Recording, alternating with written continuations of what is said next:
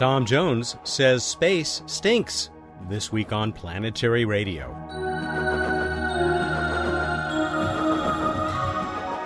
Hi, everyone. Welcome to Public Radio's travel show that takes you to the final frontier. I'm Matt Kaplan of the Planetary Society. Okay, astronaut and author Tom Jones doesn't really say outer space stinks, but it does have a certain je ne sais quoi. And the reason I don't know is that I haven't been there, but Tom has. He'll tell us about the distinct aroma of space and his new book, Planetology. Emily Lakdawalla has the week off for the best reason in the universe. By the time you hear this, her family may have grown by one new baby. We'll let you know next week, though readers of her blog at planetary.org may be the first to get the news. Bruce Betts is not so encumbered. We'll visit with him for the first in-person What's Up segment in too long.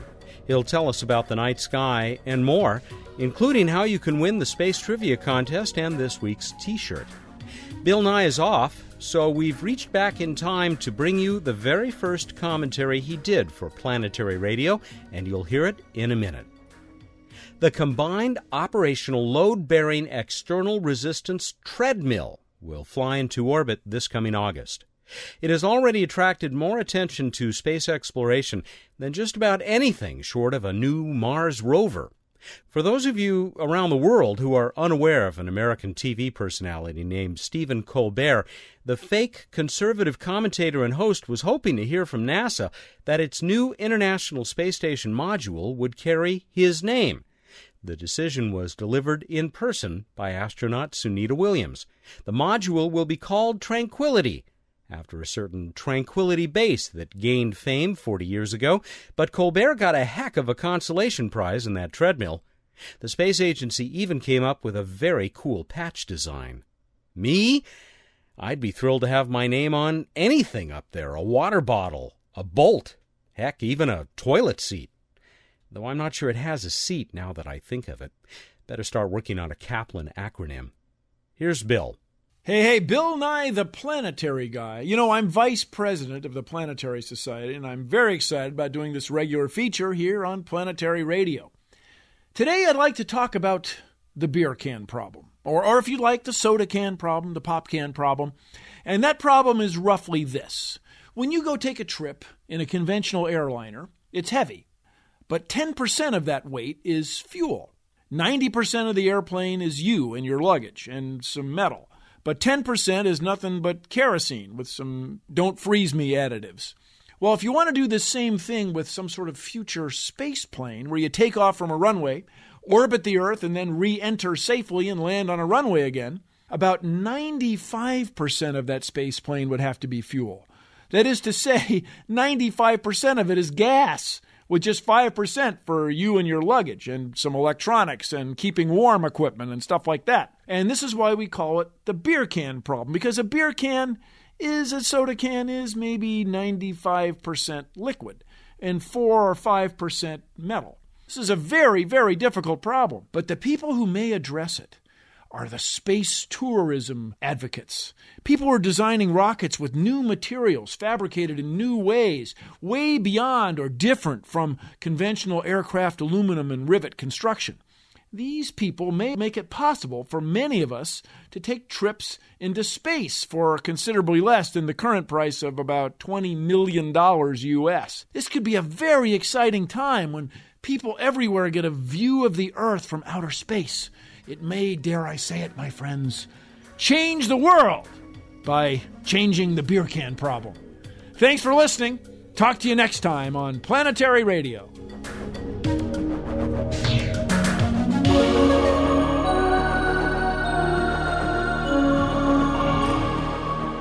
I had a question about space.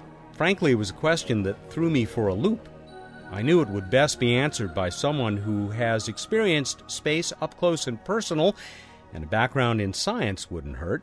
From there, it was a snap to come up with Tom Jones. The veteran of 4 space shuttle missions and 3 spacewalks is a member of NASA's and the Planetary Society's advisory councils. The last time we heard from Dr. Jones, he introduced us to his book, The Complete Idiot's Guide to NASA. He's a planetary scientist who has also written Skywalking, an astronaut's memoir, named by the Wall Street Journal as one of the 5 best books about space. Most recently, he teamed with colleague Ellen Stofan to write Planetology. We talked about this new book after I asked him my big question, which I got to do a few days ago via Skype. Tom, I really appreciate your returning to Planetary Radio this week, especially because the question that I've got for you is probably the oddest one that we have covered in 6.5 years of doing this show. But first of all, welcome back. Thank you very much. So here's what happened. I was online on the NASA site a couple of weeks ago, and they had this nice video documenting an EVA, something you know quite a bit about, having hung out there in space with nothing but a spacesuit to protect you.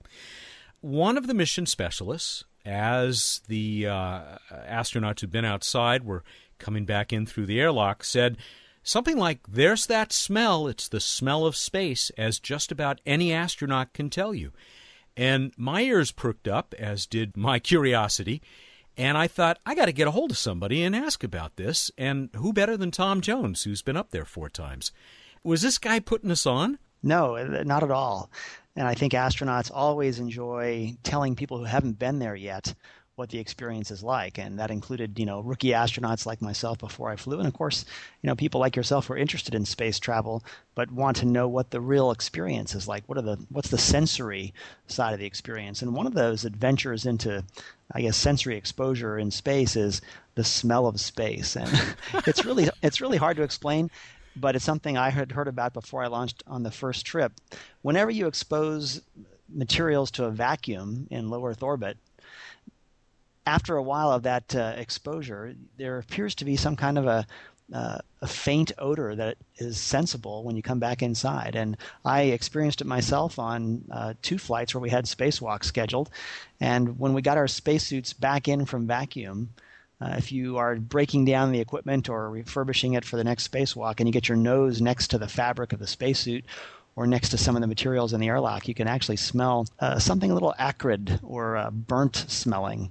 And there's no visible residue, but that's what's referred to as the smell of space. It's got this definite after effect odor, like ozone perhaps, that the astronauts point out is the biggest sign that somebody's actually been out there. This is the funniest thing because, I follow this stuff pretty closely, and I've never heard anything about this, and I'm willing to bet that most of our audience is not. But it's obviously not a secret. You sounds like you've shared about this with other astronauts and other members of the public. Well, you can't bottle it, and you can't show a slide of it. Oh, to space. It's difficult to share with people, but I think it's one of the common experiences that everybody talks about in hushed tones almost, because it's a shared experience that very few people have, and that olfactory introduction to spaceflight I think is really important for sharing the experience. And what we think it is it's simply the result of the exposure of materials outside in Earth orbit to atomic oxygen, which is a single atom of oxygen that's been broken down from the molecular to atom form by exposure to ultraviolet radiation from the sun. And now there's a small cloud of those oxygen atoms that you're flying through all the time, and they tend to break down other chemical compounds and interact with them because single atom oxygen, monatomic oxygen, is very reactive. And I think the result of that chemical reactivity is the production perhaps of triple atomic oxygen ozone, O3, which has that characteristic smell of burnt insulation or a burnt electrical smell. And I think that's closest to what we're experiencing. Well, this is what made me think that maybe it was more a heat effect. But when you talk about these oxygen radicals, I guess, is this the stuff that is just naturally up there in low Earth orbit, since you're really not in a perfect vacuum? That's right. You're in the very far upper fringes of the atmosphere, and there is regular oxygen that we can breathe up there, but of course it's very rarefied. And when these molecules of oxygen are broken down by solar radiation, they drift about, and you run into them on your way around the planet. In fact, at night, if you look outside your spacecraft, you'll see the edges of the shuttle, for example, glowing in the night side of Earth because of the collisions with atomic oxygen. And when they combine rapidly with each other or with other atoms on the surface of the spacecraft, perhaps contamination or residue, they glow as they give up photons. So you see a very faint halo around the edges of the shuttle because of that atomic oxygen environment that you're flying through. It's very reactive, and it actually, over months and years, like on the space station, can destroy certain materials, especially ones that are polymers or plastics. Those tend to react most easily. Fascinating. And obviously oxygen is nasty stuff. It can be very corrosive. That's the concern for spacecraft designers. You have to try to find something that has a protective oxide layer on it that's non-reactive, or just because of its nature or the way it's been designed, it can resist the corrosion by atomic oxygen. And it gets to be less pronounced the farther away you get from Earth. Now, my experience is limited to low Earth orbit, only a couple of 100 miles up. But I've even heard people describe this same smell when they came in from moonwalks. And that may be related to the dust that they've got all over their spacesuits, or it may be the same atomic oxygen effect from exposure to solar radiation or vacuum out there. I tend to suspect on the lunar surface it's different from what we experience in Earth orbit, because there's a lot less oxygen to be broken down and be floating around on the lunar surface. You know, we were just talking a couple of weeks ago on this show about the challenges faced by the designers of the next generation spacesuit, including dealing with that extremely abrasive, sharp-edged dust on the moon. I suppose they'd also better take this possibility into consideration. You certainly have to. You only smell this smell when it's only been an hour or so since you brought the equipment in, and once it's soaked in regular air, that odor tends to dissipate. So it's not something that you can find any time you go in the airlock. But right after you've closed the airlock and you've hung up the spacesuits and you're working around them, you can smell that faint ozone smell. And it is very exotic, and it really lets you know that you've been someplace. And I think it's almost not deliberately, but it's almost like a secret experience that astronauts share. And maybe it's because that kind of odor is overwhelmed by all the other memories you take away from the flight, and it's not right there in front of you. But once you get back up there and experience it again, it's really something you want to point out to everybody else. I still think that we're onto something here, and I should be talking to Chanel or someone like that. They like this Otis space. It might be possible to capture that. So space smells, but there's much more ahead from astronaut and author Tom Jones. Planetary Radio will return with him in a minute. I'm Robert Picardo. I traveled across the galaxy as the Doctor in Star Trek Voyager. Then I joined the Planetary Society to become part of the real adventure of space exploration. The Society fights for missions that unveil the secrets of the solar system. It searches for other intelligences in the universe, and it built the first solar sail. It also shares the wonder through this radio show, its website, and other exciting projects that reach around the globe. I'm proud to be part of this greatest of all voyages, and I hope you'll consider joining us. You can learn more about the Planetary Society at our website, planetary.org/radio, or by calling 1-800-9-WORLDS. Planetary Radio listeners who aren't yet members can join and receive a Planetary Radio t-shirt. Our nearly 100,000 members receive the internationally acclaimed Planetary Report magazine. That's planetary.org/radio. The Planetary Society, exploring new worlds. Welcome back to Planetary Radio. I'm Matt Kaplan. Tom Jones has just assured us that, yes, space has a certain odor, or more accurately, it generates a certain scent in many objects exposed to it, like spacesuits. The astronaut and author has been there, smelled that, and he has also written about his nearly 53 days in space and how he got there in his memoir, Skywalking. But there's much more to talk with Tom about now that he has satisfied my curiosity about the aroma of space. The other reason I'm feeling kind of satisfied with myself right now is that it's so clear that I found the right person to talk to about this topic. But let's move on to some of the other stuff that you're up to, like this brand new book that you've co-written with another past guest on this radio show. Well, Planetology is subtitled The Unlocking the Secrets of the Solar System. And my friend Ellen Stofan and I worked on this book together, and it just came out from National Geographic in the last 4 months. And it's a beautiful look at the solar system, not planet by planet, but process by process. Instead of just taking a catalog of the planets and telling you a little bit about each one and chapter by chapter, our chapters focus on the sun's family of planets in comparing the forces that act to shape the visible surfaces of the planets that we see. So we have a chapter on tectonics, and another on volcanism, another on cosmic impact, another on erosion of various sorts, and then we wind up with the existence of life on Earth and the origins of it, and whether we'll find it out there in the solar system or in the other planets that we're finding around the Milky Way galaxy. So I like today to talk about this because this is the week that I was taking my first space flight 15 years ago. Oh. Ellen Stofan, my colleague from Jet Propulsion Lab back then, was on the ground science team for the Space Radar Lab mission I was flying, and I was on the space science team side of the team, and we joined forces to pull off that radar examination of the Earth's surface and biosphere and climate. And we kept up our friendship and our common interest in the forces that shape the planets over these past 15 years, and finally it resulted in this book that we're very happy about.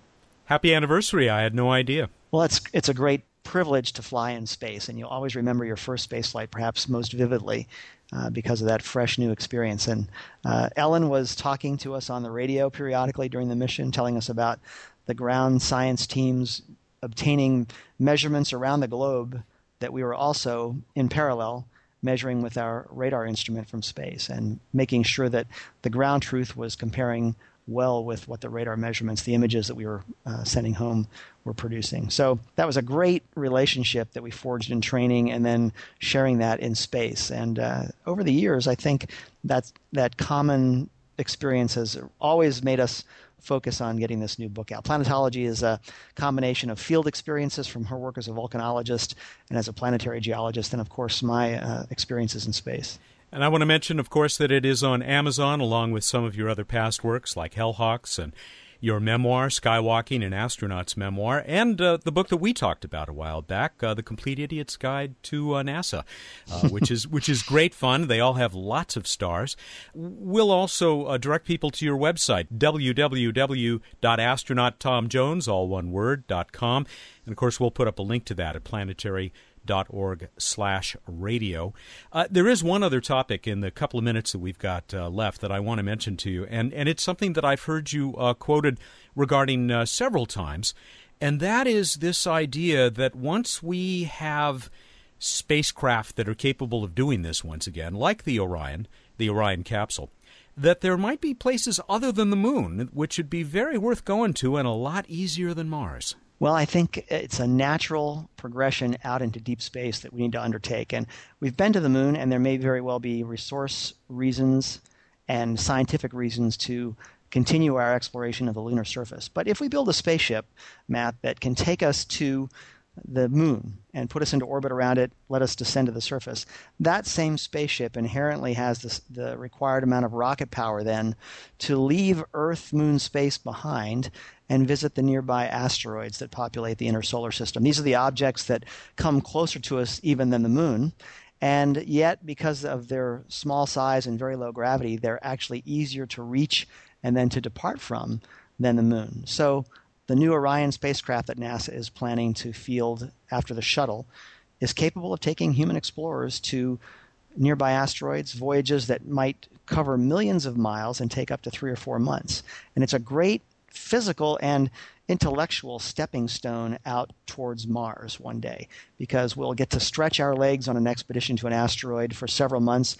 We'll have to do the flight control and operations problems that we'll need in deep space one day for a Mars voyage. We'll even have to contend with the delays in communication caused by the speed of light over the several million miles to an asteroid. And finally, we'll reap an entirely new brand of science result from visiting these planetary bodies. They're the small leftovers from the formation of the solar system.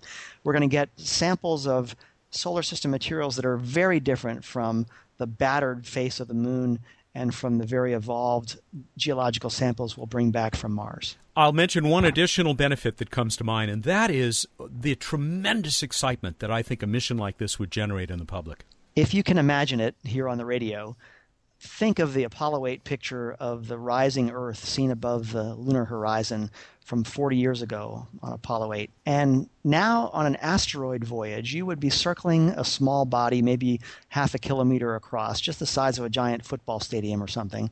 And looking back at our home planet, you would see the Earth reduced to the size not just of a BB, but something even like a pinhead looked at arm's length. And so our entire world, our entire history and existence, 6 billion plus members of the human species would all be viewed in that tiny dot that an astronaut crew would see from that distance. And I think that would be a transportingly exciting and awesome perspective to bring back to all of us here from that distance. One might even say a pale blue dot. It's a concept that I'd love to see with my own eyes.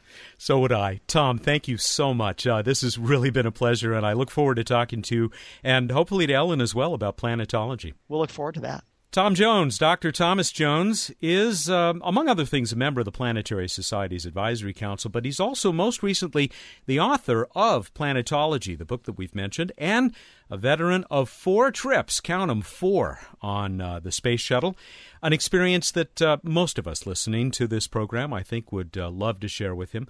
He has joined us here on Planetary Radio and hopefully will again sometime soon. And we'll be talking with Bruce Betts in a moment as we take a look with him at the night sky during this week's edition of What's Up.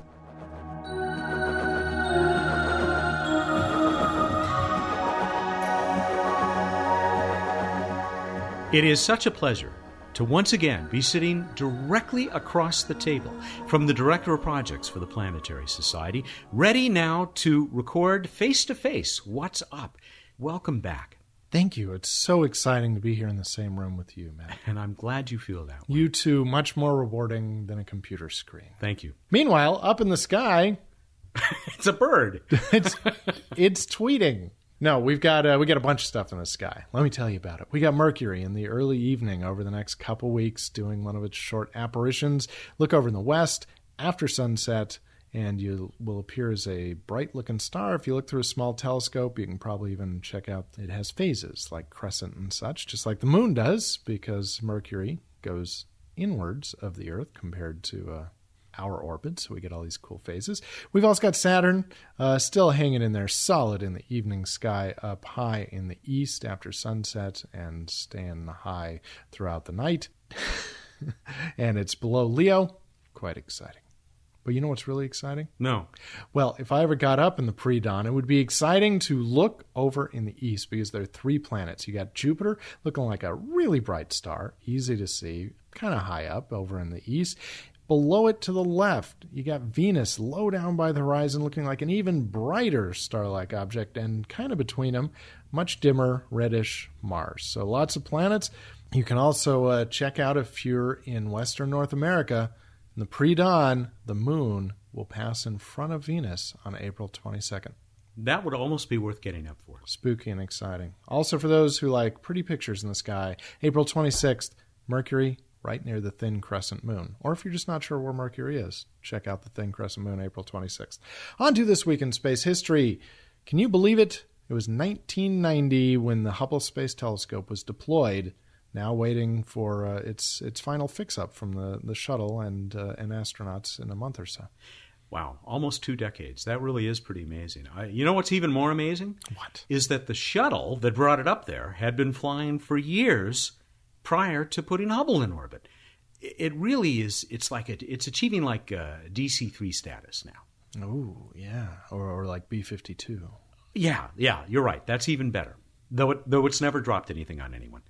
To our knowledge. Probably good. I don't know. So instead, I'm going to move on to there's a lot of pressure doing this in front of you again. Oh, I know what's coming up here. Yeah. I don't blame you. I can understand because you've really been pushing the envelope here. I know. Bleeding edge. And face-to-face, good audio quality. I say just take your best shot. All right. Me. Random Space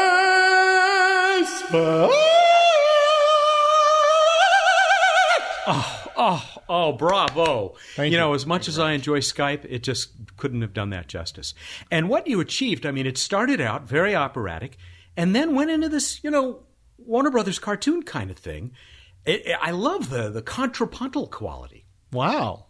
Me too, because I hate those puntal. Oh, yeah. Disgusting. Terrible. Random space fact, Kepler, the recently launched NASA planet-finding mission, has achieved first light, pictures of lots and lots and lots and lots of stars.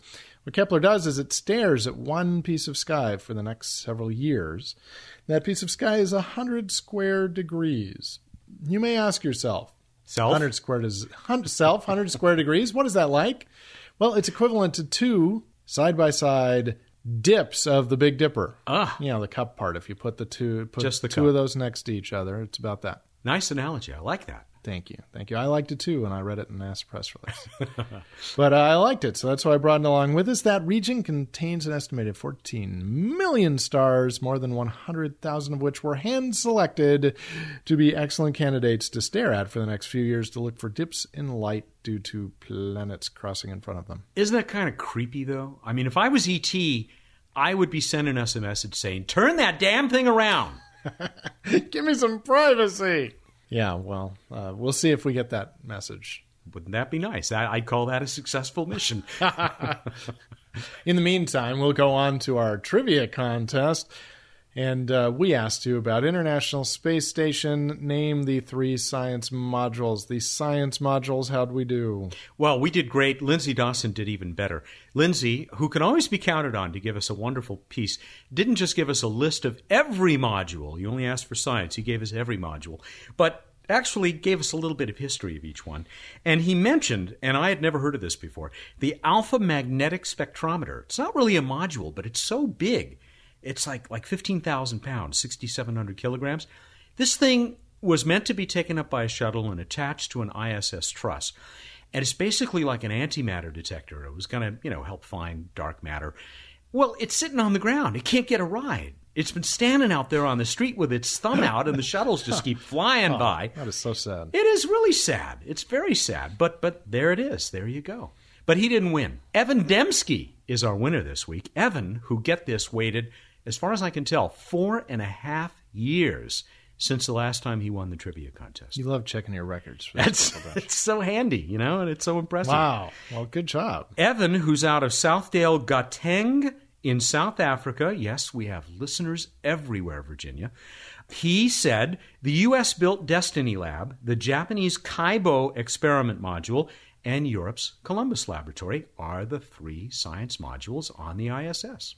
That is correct. What does he win? A Planetary Radio t-shirt, Bruce, and if he wants it, an Oceanside Photo and Telescope rewards card. Excellent. Well, if you'd like to win those very same things, compete in the following contest. As seen from the surface of the Earth.